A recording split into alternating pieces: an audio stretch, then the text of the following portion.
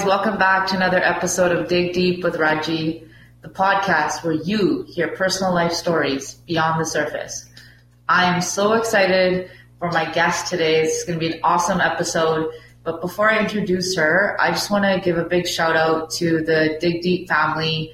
I really appreciate all of you that listen. It's funny, I was just talking to my guest about, she was asking me how many people listen to the podcast, and there's actually a website that I can go on and I can see how many people actually listen.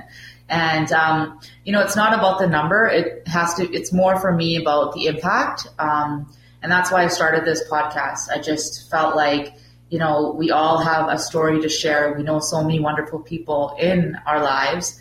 And why not just sit around and have a conversation about meaningful things, and others can learn from it. So thanks so much for everybody who's listening. I love all the support and the messages. So keep them coming, and I'll keep the podcast coming. All right. So I have my beautiful guest right in front of me. Her name is Renita Gopal. She's one of my dear friends. She's an awesome woman. She's actually a true definition of a woman. She's beautiful, strong. She's intelligent. She knows what she wants. She gets pretty much anything that she wants as well. That's because she's got a heart of gold. So, hey, Renita, how's it going? Good. Thank you for that really kind intro. Yeah, no worries. So the reason why I have Renita on here is because by profession, she is a clinical counselor, and she has her own practice. And how long have you been doing that for? Probably about, I've had my own practice, I think, for 4 or 5 years, but I've been practicing as a counselor for about 10 years. Oh, wow. Okay, I didn't realize it was that long. Yeah. That's awesome. So what made you want to go into this field? Was there some particular moment growing up that you were like, you know what, this is what I need to do. This is something that I've always desired to become. And there's a couple things that come to mind. Going back to grade 2, I remember having a really compassionate teacher, and her name was Miss Heel, actually. And she just carried herself with so much warmth and kindness. And I always thought to myself, wow, I just admired that. And I wanted to learn how to do that with other people. That's one of the things, honestly, that comes to mind. The other is that being the youngest of my family, I got to witness a lot. I'm the youngest. I have 2 older brothers, but I'm also the youngest as far as all my cousins on my father's side of the family. And I got to see a lot. I got to see how people communicate with each other. I really got to see conflict in action. And I wanted to be involved in helping people work through some of the challenges that they might encounter. I think I saw people suffering, and I wanted to help and do something to alleviate that for people. And so I remember knowing from high school, grade 8, that this is what I wanted to do. That's awesome. Yeah. Yeah, good for you. Congratulations on your success. Thank you. So, for the listeners that haven't been to therapy, this session's all about therapy, y'all. So just buckle up. And if you have been to therapy, that's great. If you haven't, that's something that maybe you might consider. But how does therapy work? Yeah, that's a good question. I think there is this taboo or this perception that you only seek out therapy if there's something wrong with you. And so I think that's what makes people really apprehensive initially. It's like, that thought, it's daunting, right? Who wants to think that something's wrong with me? I have a problem, or there's this perception. Anyway, going back to your question there of how it works, it's an opportunity for you to come in and share what's happening in your life.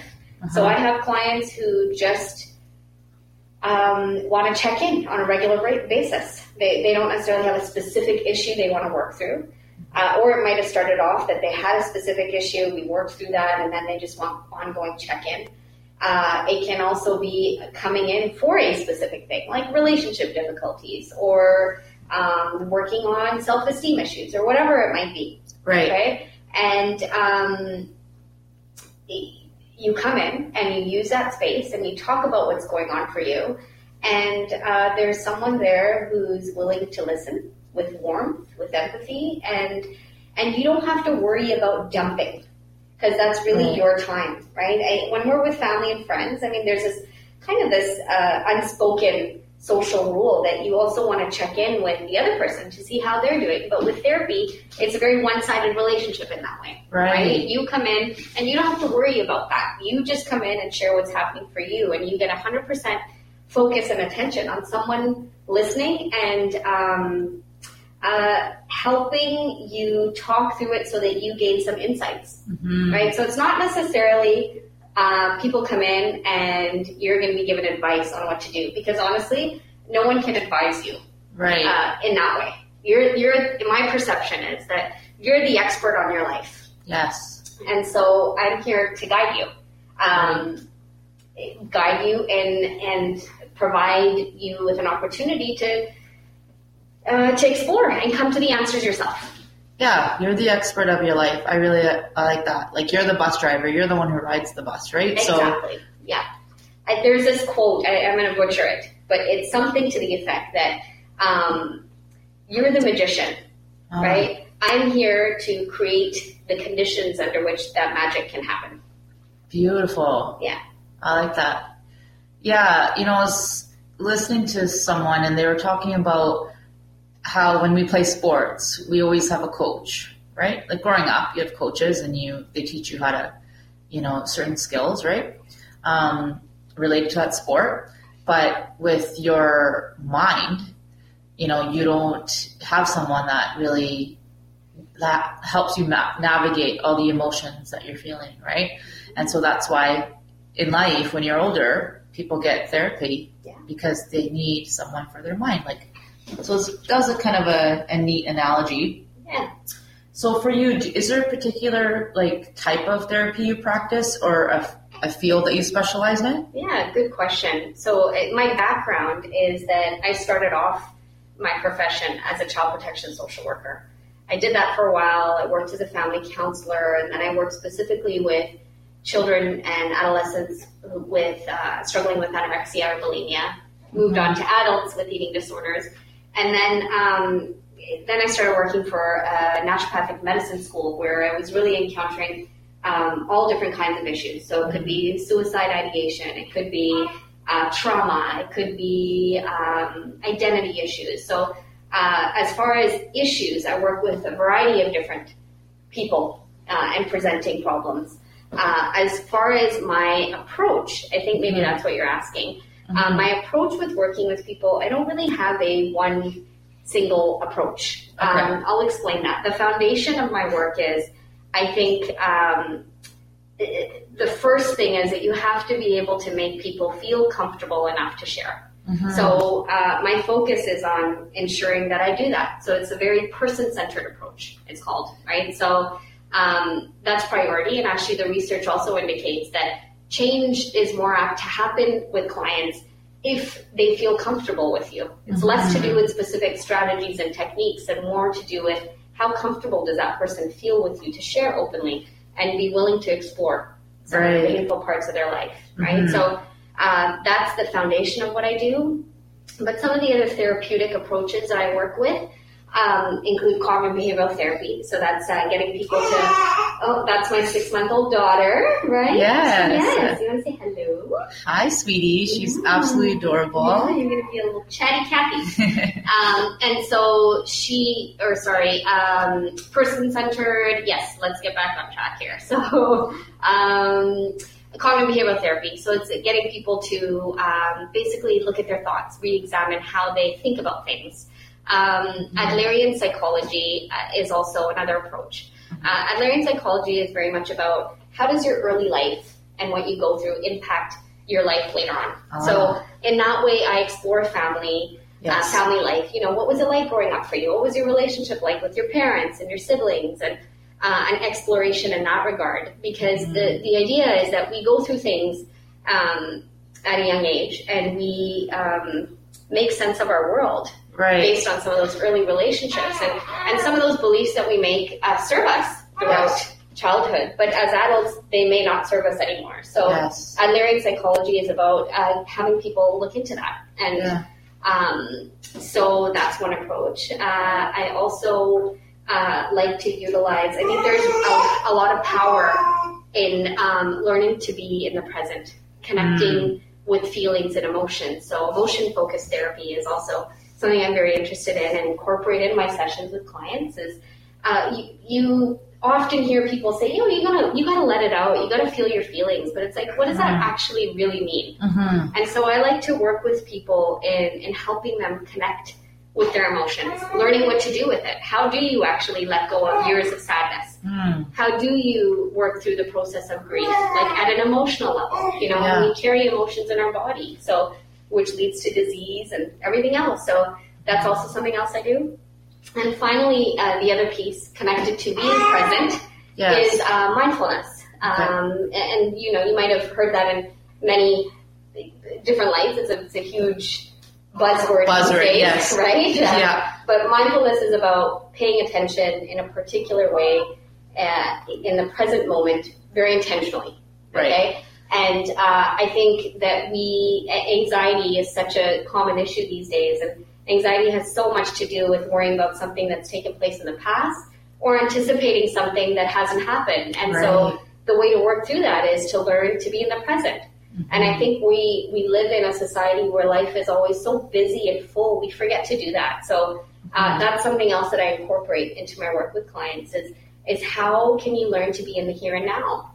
Sometimes that is the way to work through our issues. It's like, let's stop worrying. About what took place in the past. Let's stop worrying about what's to come. So there's certain experiential exercises that I facilitate for clients in session. So a quick summary there. I work with from the paradigm of cognitive behavioral therapy, Adlerian psychology, person-centered, mindfulness approach, and emotion-focused therapy. Excellent. Yeah, thank you for that answer. I should have asked, what do you not do? Because you nailed it there. So that's really neat. I didn't know that full breakdown and how you explain it there. So what about somebody who's, first time therapy, they're nervous? What kind of advice would you give someone who has never gone to therapy, feels like they need to, take that first step?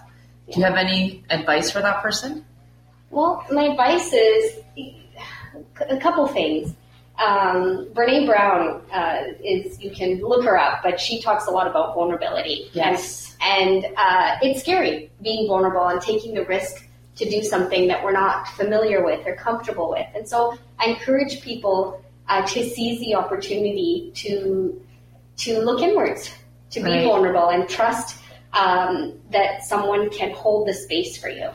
And having said that, I think for someone who is coming to therapy for the first time, I often get calls, with people calling and inquiring about my services, and I often encourage them to go and speak to, have a phone consultation with different people. So that's the first thing I'll say is call different therapists. Because you want to feel comfortable with the person that you're sharing with. There's no way that there's going to be any progress or change if you don't feel safe sharing.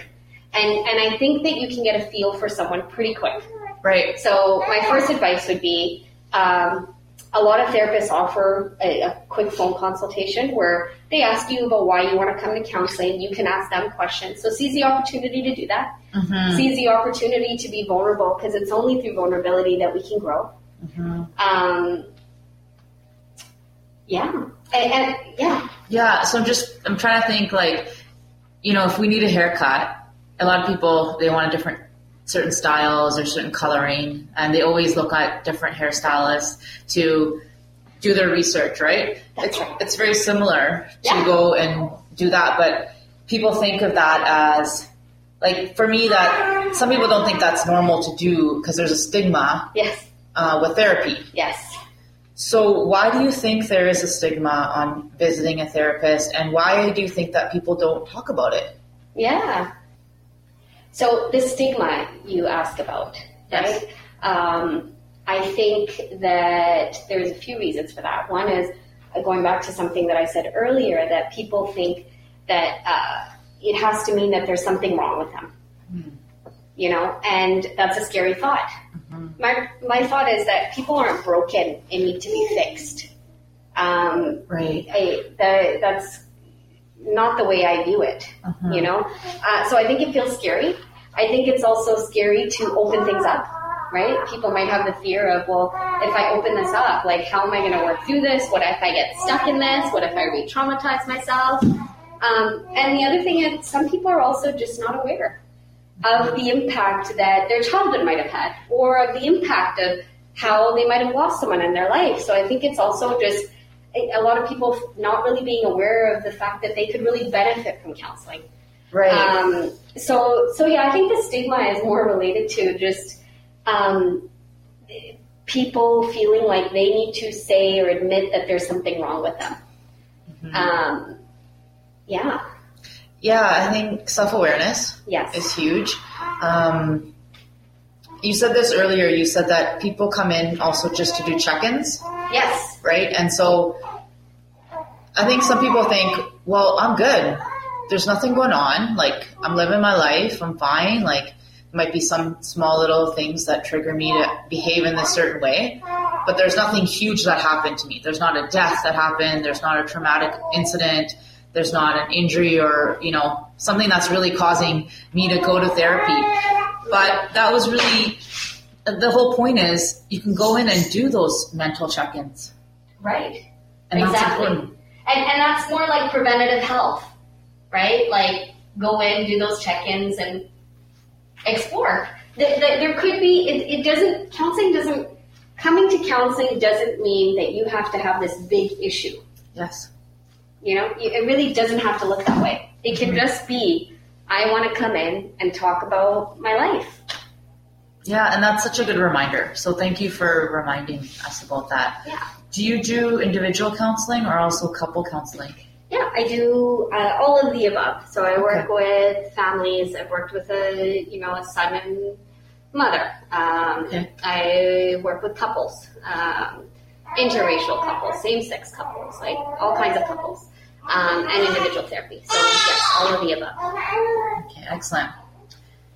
So let's talk a little bit about daily routine for your mind. Do you have one? I'd like to, honestly, if I'm being totally transparent here, I can tell you ideally what I'd like my routine to look like. But right now it's all kind of everywhere because I've gone through some recent big changes in my life that I'm trying to adjust to. We recently moved into our first home. I have a 2-year-old and a 6-month-old, so I'm learning to navigate as a mom with 2 kids in a new house. And so ideally my routine would be to start my day slowly. It doesn't really start that way right now, but I think I accept and I know that that's just a reality of my life right now, and I'm also not sleeping through the night. So I believe in getting let's start with the night before, getting into bed early. Right. I like to read before going to sleep. It helps me really ground and unwind. Getting at least 8 hours of sleep, if not more. I like a little more. But I'm lucky if I get a couple hours straight these days. I like to sleep in the morning when I can. And I think starting the day by setting an intention. What's my hope for what I want this day to look like? Kind of mentally preparing for that helps me get through the day. And I think also taking, at the end of the day, my habit for many years has been to reflect on my day.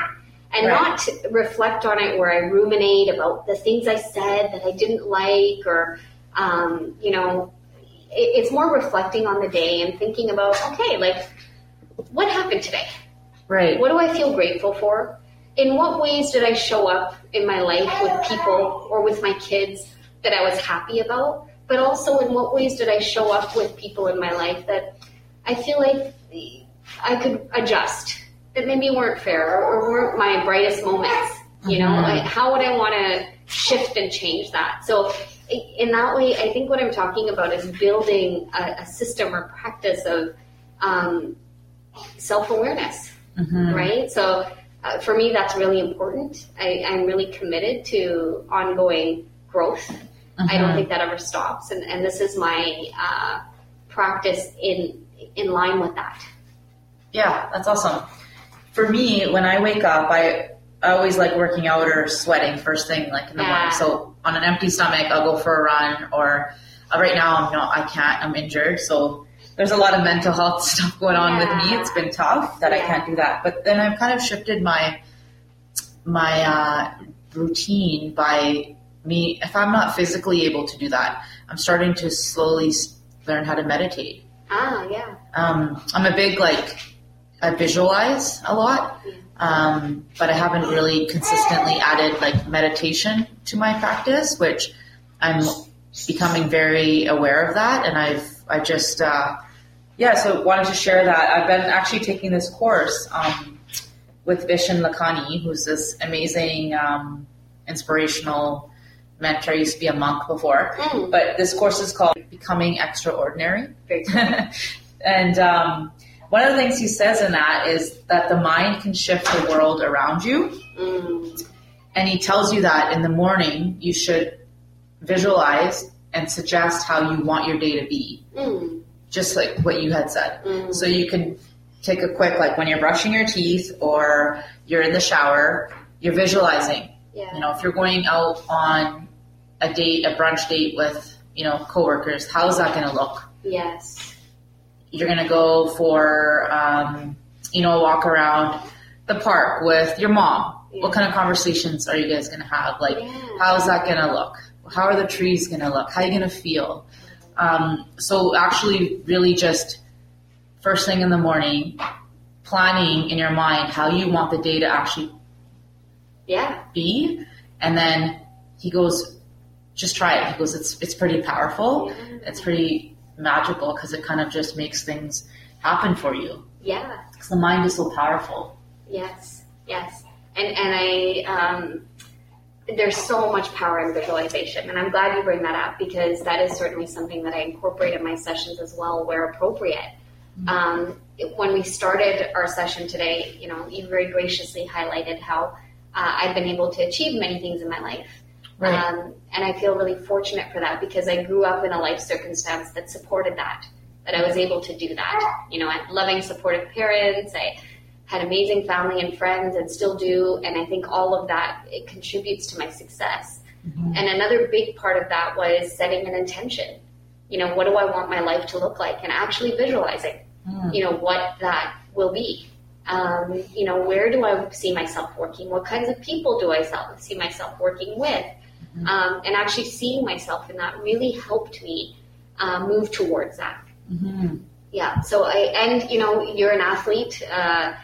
There's a lot of actually these professional teams will spend they'll actually visualize together as a team how they're going to win a game, or that kind of. So there's really a lot of power in that. There is a lot of power in it. That's very true. So do you see a therapist? Yes, good question. Okay. I'm not this enlightened person that knows it all. And I think if anything, my thought is that as therapists, we can sometimes have more blind spots where we aren't as apt, maybe. Well, I'm generalizing, so I'll stop right there. But yes, let's go back to your question. Okay. Yes, I do. The therapist I see is actually an instructor that I had going through grad school, and her approach and way of being really resonated with me. And so she's someone that I'm seeing now. I also consult with her. So, as a therapist, I think it's important to chat with other therapists about the work. And so I have a team of other therapists that I work with. That I meet with on a monthly basis, two other therapists actually, and then I've got this therapist that I see to consult with about once a month, and I also see her for my own therapy. So yes, so it's all about building. You call it people call it building your board of directors. Right. So you have to kind of have each member has to kind of contribute to your life. And having a therapist is so essential Yeah. and so important for your mind. For sure. So, yeah, thanks for sharing that. Yeah. So what about those days, Renita, that you're just mentally exhausted? Okay, I know you're a mom of 2 young kids, and now you have a session coming up. A client's going to come see you in an hour or so. How do you turn off all that noise in your head and just, now you got to concentrate on that client? Mm-hmm. Yeah, that's a really, really good question, and an important one, actually. Because I think the same is true with how do I be present 100% with the client, but then how do I also be present 100% with my kids and my partner, you know?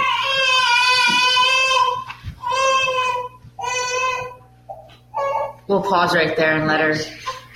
Hi, sweetie. So, yeah. So how do I do that? It's a skill that takes time to develop, and the skill is similar to meditation. You have to learn to discipline the mind, right? So over the years, what I've learned to do is when I step into a session with a client, I don't just walk into the room. There's actually a whole lot of other stuff that happens for me as I step into that room. I see. I step in and I carry with me the love, the warmth that I want to emit into that room. So I step in with that intention. I step in with the intention to be of service, and that puts me in the right mindset to then be present where I am. I use my sense of hearing, my sense of sight to bring myself present into that room. So that's part of what I do, is I discipline the mind to stay focused where I am. Stepping out of therapy, when I am coming back into life with my family, it's connecting with the emotional feeling of joy that I get from being with them. So I ground myself in that, and that's how I step into my life outside of therapy. So it's really it's like changing the channel, right? When I go into therapy, I'm changing the channel and adjusting my TV and holding my remote a certain way. And then when I am stepping back into my life, I am turning that, channel to another channel. And I am paying attention to the vibrant colors on the screen of that channel. So, yeah, I don't know if that... I like that. No, I really like that. That's a cool analogy. Now, speaking about clients, what about your friends? So say, I know you've, helped me quite a bit.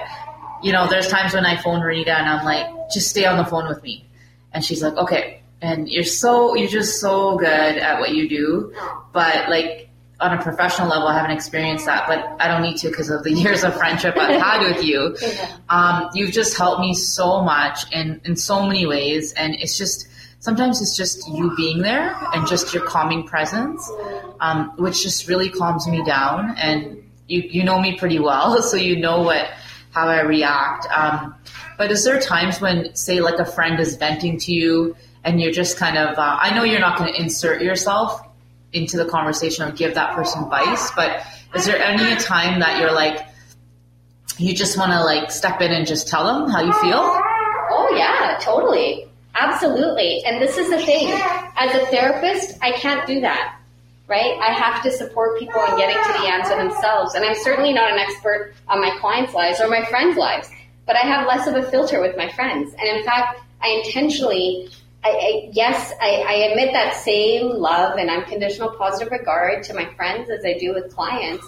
But I know with my friends, I don't have the responsibility of having to have such a strong filter. Right. And to be honest, it wouldn't be fair for me to operate as a therapist with my friends, right? It's almost could be manipulative if I ask certain questions to dig in a certain way. So rather than doing it in that way, I'm actually a lot more direct with my friends. If they're asking me what I think about a situation, I might share a little more readily than I do with clients. For sure. Also with my friends, include myself in the conversation, by sharing my own personal experiences with something that they might be going through. I don't necessarily do that with clients because that's 100% my client's time. But with friends, there isn't that same level of responsibility or commitment that I have to make. I share my perspective, and I think my friends appreciate that. They don't want me to, if they want therapy, they're going to go to a therapist. Yeah, for sure. Right? Yeah, absolutely. One of the things you said was that you're not going to give the client answers. Like, that's not your job. Yes. To give them answers. So when you do go into therapy, is there ever a time where, the client's really pushy or they're not able to navigate on their own? So they're just kind of seeking, well, you give me the answer. Like, you should know. You're the professional. You should know. How come you're not telling me what to do? Give me a plan. Like, ABC, what do I do? Yeah. But that's not therapy. No. There's a couple ways I can answer that. One is if someone's really pushing for that, and believe me, they do. It's like, what am I paying you for? Right? That's sometimes a misconception with therapy. It's like, well, I'm paying you for advice and for you to tell me what to do here. And my answer is pretty direct, that I cannot tell you what to do because I'm not the expert. Mm-hmm. I'm not the expert generally, but I'm definitely not the expert of your life. So if I tell you to do something, that's going to be informed by how I feel. That's going to be informed by my morals and my values. So it's actually just not applicable. So right. I will say that I can't tell you what to do here. I can't tell you whether or not you should leave this relationship because my values around what a relationship is differ from yours. But what I can help you do is get to the answer, right? And I'm going to highlight for you some inconsistencies maybe I see here. Mm-hmm. I see you saying that you value this in a relationship, for example, but then you're doing this. Right. So that's where my direction comes from, is I'm going to highlight things that I see. Mm-hmm. I'm going to help summarize and pinpoint some of the things that clients are identifying, because we might think and feel a lot of things, but sometimes it's when we say it out loud that we really understand the significance of some of those things. Having someone there to help you recognize the significance of what's being said. Right. So that's where I step in. So no, I can't tell you what is the best thing for you to do, but I certainly feel confident helping you by guiding you through that process. Mm-hmm. Right? And there are going to be times where it's appropriate and necessary for me to be direct. Mm-hmm. Right? And I'll give you an example. I have a client that I'm working with, and she's in an emotionally abusive situation. And it becomes my responsibility to highlight that for her, to tell her, hey, I just want you to know this is what I see. And these things indicate to me that you're in a relationship that actually isn't very healthy for you. Mm-hmm. And I know this based on, what I read. But I also know this based on what you're describing to me. These are examples you're giving me of things that are taking place in your relationship. So, I need to gently share with you here that you're in a relationship that actually isn't really benefiting you. And here's why. So that's not rooted in so this is an important thing to note, is it's not my opinion that I'm putting out there. It's my observation, right? So in some situations, I do have to be more directive, right? Yes. Does that help answer your question? Yeah, it totally does. So for the people that haven't been to therapy, can you kind of walk them through what physically the room looks like? How yes. Are they lying on a couch with their feet up, and are they closing their eyes, or what? Like, how does your setting look like? Yeah. So I'm going to tell you what the setting looks like normally, and then I'm going to tell you what the setting looks like now with COVID. Okay. So normally, the process from start to continuation, I want to say, is we would have a phone consultation. I offer a free 15-minute phone consultation, and that time is meant for clients future potential clients, to share with me a little bit about what's happening in their lives. Right. And it'll give me a chance to let them know if I can support them through that, right? Because there are circumstances where someone might be sharing something, and it's very rare, but it might be that I might not be able to help them, right? It might be something that is too specific, or it might be something that's just not my area. But Yes. to be honest, that doesn't really happen that often. Okay. But that time is to help assess for that. It's really a time for the person to get a feel for what it would be like to work with me. So I like to give a little roadmap. Hey, based on what you've shared with me, here's how we could work through it. Here are the approaches that I work from. Here's how it'd be applicable to your situation. It's a time for people to ask me questions that they have, around fees, around appointments, and frequency of appointments, whatever the questions are. Okay. And then after we have our phone consultation, if people want to schedule an appointment, excuse me 1 second. No problem. If people want to schedule an appointment, then we go ahead and schedule an appointment. Right now, okay, so I'm going to stick to the regular option. Okay, regularly, it's typical for people to want to meet in person, but there are some circumstances in which people want to meet virtually. So that was always the case. Some people just have a hard time making the drive out. And so I offer phone and video sessions as well, but most people like in person. So if you're coming in person, you walk through the door. I would normally like to have tea or something to be able to offer people. There's a seat for you. There's a seat for me. I've got blankets. I've got pillows. There's no lying down, but I want people to feel comfortable. So you come in and you have a seat, and it's funny. I have clients that will come in, take their shoes off, put their feet up, and sit up on the chair. So sit however you like. I just want you to feel comfortable. Okay. That's the space. I do intend to put pictures of my space up on my website. I haven't gotten there quite yet. Okay. I do have my own home office that I operate from in New Westminster. And so that's what it looks like when people are coming in person. And then, we do the work. Now, with COVID, what it looks like is people come in. Well, a lot of people, first of all, are opting to have phone or video sessions. Okay. Okay. But some people still want to come in person, which is totally fine. So right now, I'm asking everyone to wear a mask. I'm doing the same. As soon as they walk through my door, there's a small table to the left-hand side where there's hand sanitizer, there's lotion, there's tissue. People put their things on that table. They take their shoes off and leave it by the door. There's no tea or water offered at this time. The blankets are there. And so people take their shoes off, they sanitize, they sit on the chair, which is covered by a sheet. And I change that sheet for every client so that they have a new one to sit on. Okay. And then from there, there's also a hand sanitizer next to them and a box of tissue.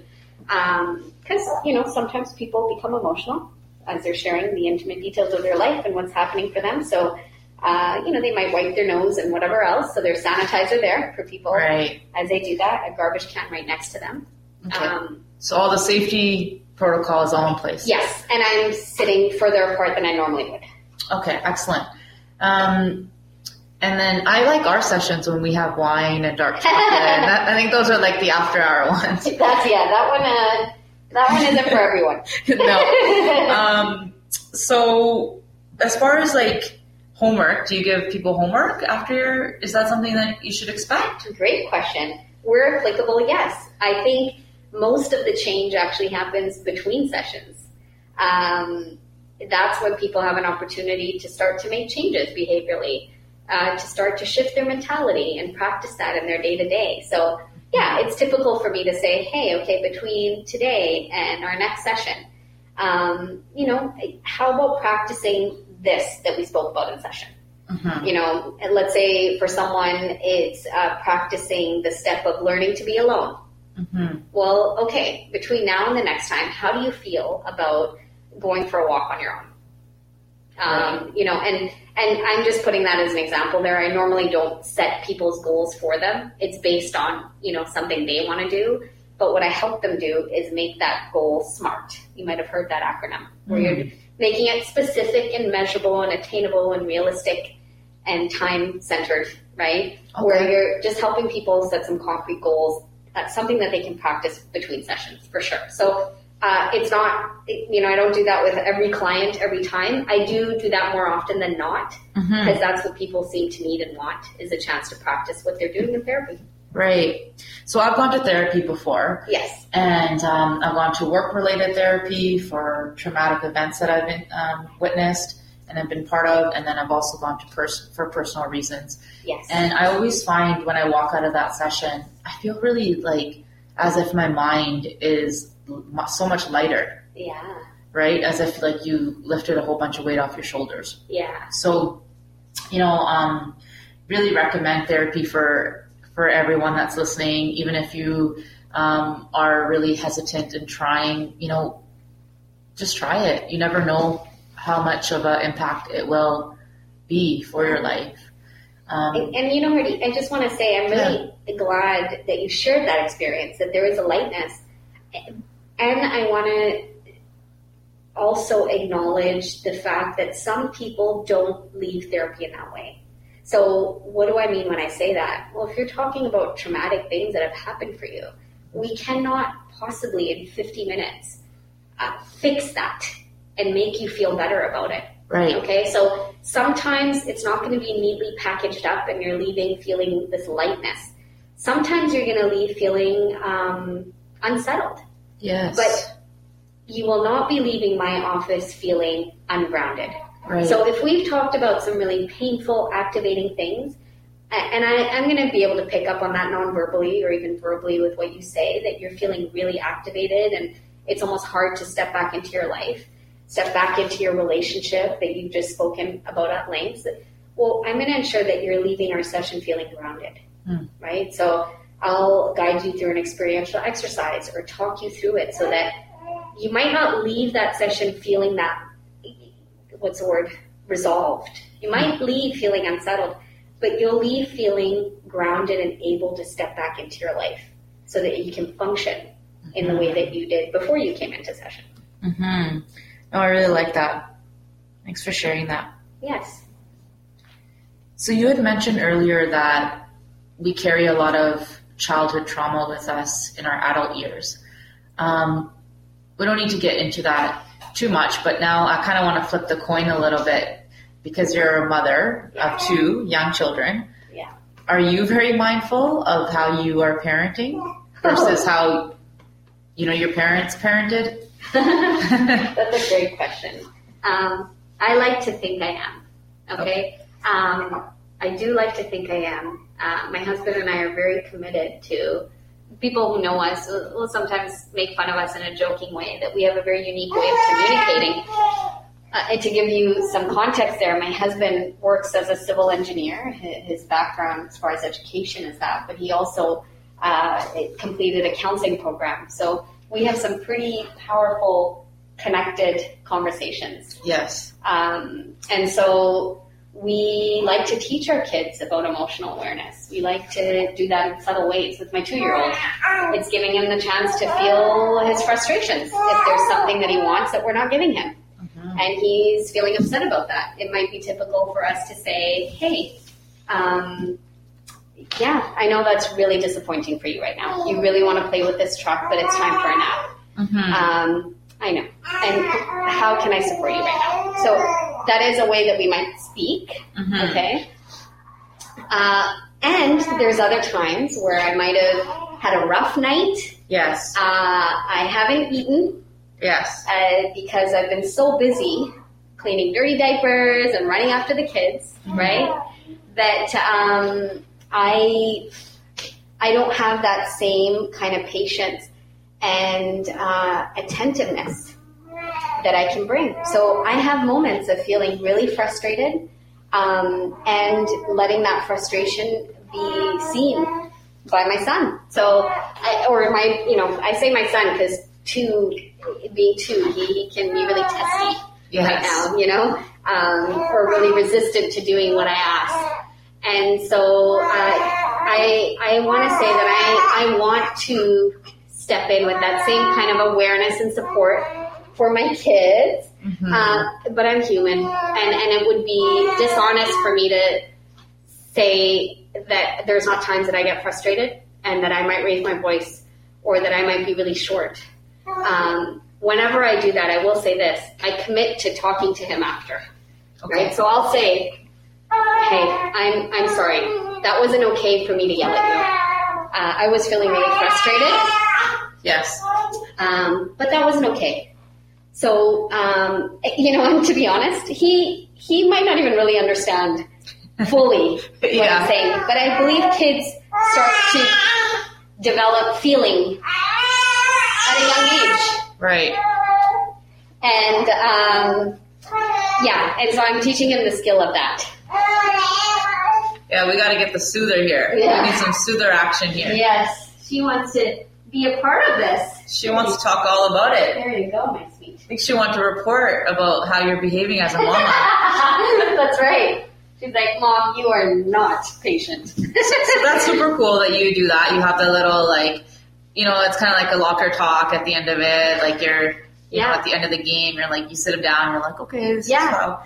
But I remember we talked about how he was on the phone, like that pretend phone. He was pretending. Can you share that? That was hilarious. Oh, right. Yeah, he'll do different things. So he just picked up, it wasn't even a phone. He just picked something up and he said, hi, Daddy. Messi? Okay. All right. Okay, Grandma. I'm glad to hear that. And I'm just watching him say this. But that was an example of how, these kids are sponges, right? They hear everything that you say and how you say it. It wasn't just the fact that he paired these words together. I'm glad to hear you. I'm glad to hear that. Mm-hmm. It was how he said it. Oh, I'm glad to hear that, Grandma. Mm-hmm. And I thought, wow, I really better watch what I say and how I say it, because he's picking up. Yeah, and that's just from two parents that have that sort of, therapy, counseling background, which I think they're both going to turn out to be amazing, wonderful human beings because they have you guys as their role models. Very sweet.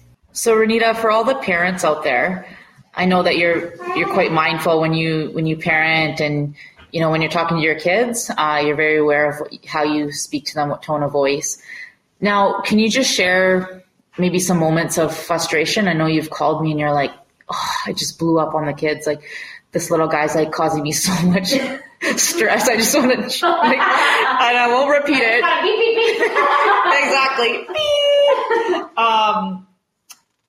Some advice for parents on how to navigate that. Yeah.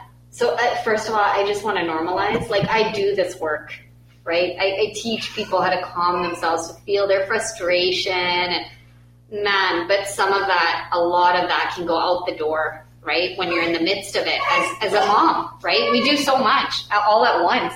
And so I have my moments of feeling so frustrated and I show up in ways that I'm not always happy with, right? So I just want to normalize that is just the guilt that we feel as moms. It's just so reoccurring, right? So how do I deal with it? There's moments I blow up, but I think we do show up in ways in our life that we're not always proud of, right? We feel ashamed. And I think take that as an opportunity that's information, right? When you feel shame or you feel regretful about something you've done, it's an opportunity it's all about how you respond. I talked to my husband about it. I feel like he is so amazing, honestly. He's such a patient guy. But I will talk to him about it. Mm-hmm. I learn a lot from him, so I'm really open. I step in openly and learn from him how he manages his frustration. How is he patient when our son is asking for the same thing over and over again? How does he do that? Mm. He helps me understand that these are kids. He helps me understand that they have their motivations and feelings. So I think it's almost like there's empathy there too, right? Empathy for why is he freaking out right now? Why is he being so persistent? Well, he doesn't really know any other way to be, and this is his way of trying to get what he wants, and that's all he knows. So how I deal with it is by trying to empathize with my kids and where they're at.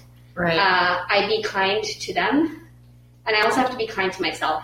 So there are times when I say things that I'm not proud of it, and I feel the shame of that, and accept that I'm feeling that. And I try not to judge myself too harshly. So, Renita, is there a certain type of client that you're regularly seeing? Like, do you usually see a lot of men or women or different cultural backgrounds? I tend to see a lot of females. I do have some male clients. Lately, I've been seeing a lot of young South Asian women.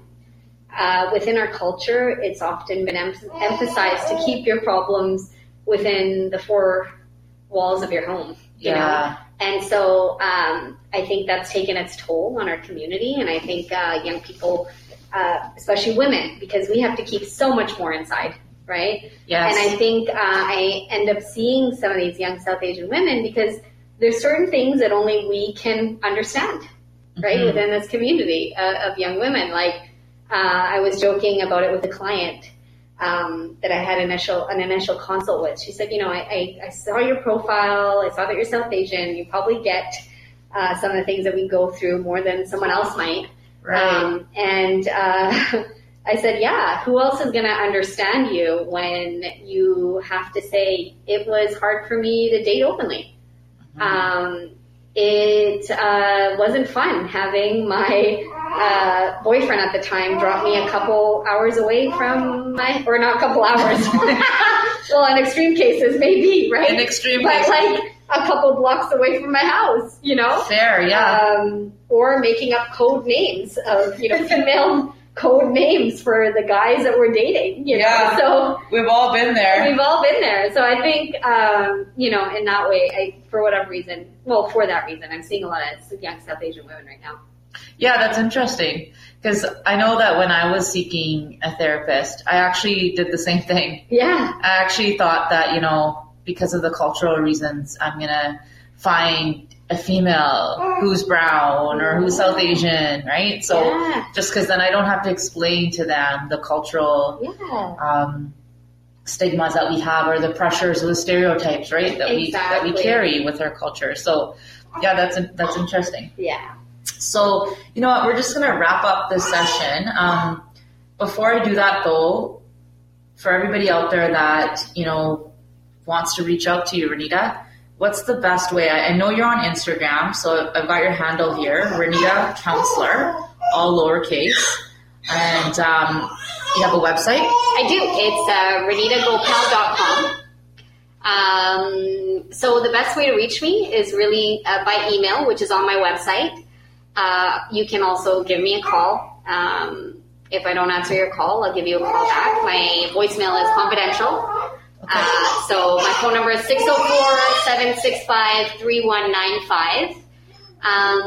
Yeah, and I encourage you to, you know, I might not be, this is a thing to remember, I might not be the counselor that you want to meet with, but I really invite you to explore the possibility. Because I might give you information about someone else that you might want to see, or you might feel a fit with me. Yeah, exactly. That's a way to reach me. Like I said, I operate out of New Westminster. Right now, I'm also offering, and this is always the case, phone sessions and video sessions. I meet with clients on Skype or whatever platform is out there. That's a way to reach me. Awesome. You know what? Thank you so much. I know you're so busy with your life. You know, you've got the young kids, you've got this new house with all these renos, and I know you don't have a lot of time, and I really appreciate you doing this for me. She made me breakfast this morning, everyone, and the ketchup she made was shaped as a heart. So this is who I'm speaking to. This is who I've been friends with for years, and she's such a sweet soul. So I'm just so lucky to have you in my life, Renita. I mean that from the bottom of my heart. I love you so much, and I know this episode is going to make an impact. So thanks for your time. Well, thank you, and I love you. And I just want to say that, you know, you mentioned there's so much that you get from our relationship, and I just want to say that there's so much that you teach me as well. And yeah, and I so appreciate you too. All right, thanks so much. You're welcome. Okay, take care. And that's a wrap, guys. I hope you guys enjoyed that episode. Like Renita said, you can reach her at 604-765-3195. You can call her or text her to reach out. can also find her on our website, www.renitagopal.com. It's really important for us to be in tune with our mental health. And if you felt like this episode was important for you to listen to, share it with someone else who's in need. You never know, you might be able to really help somebody that's in a dark place right now, or even potentially save a life.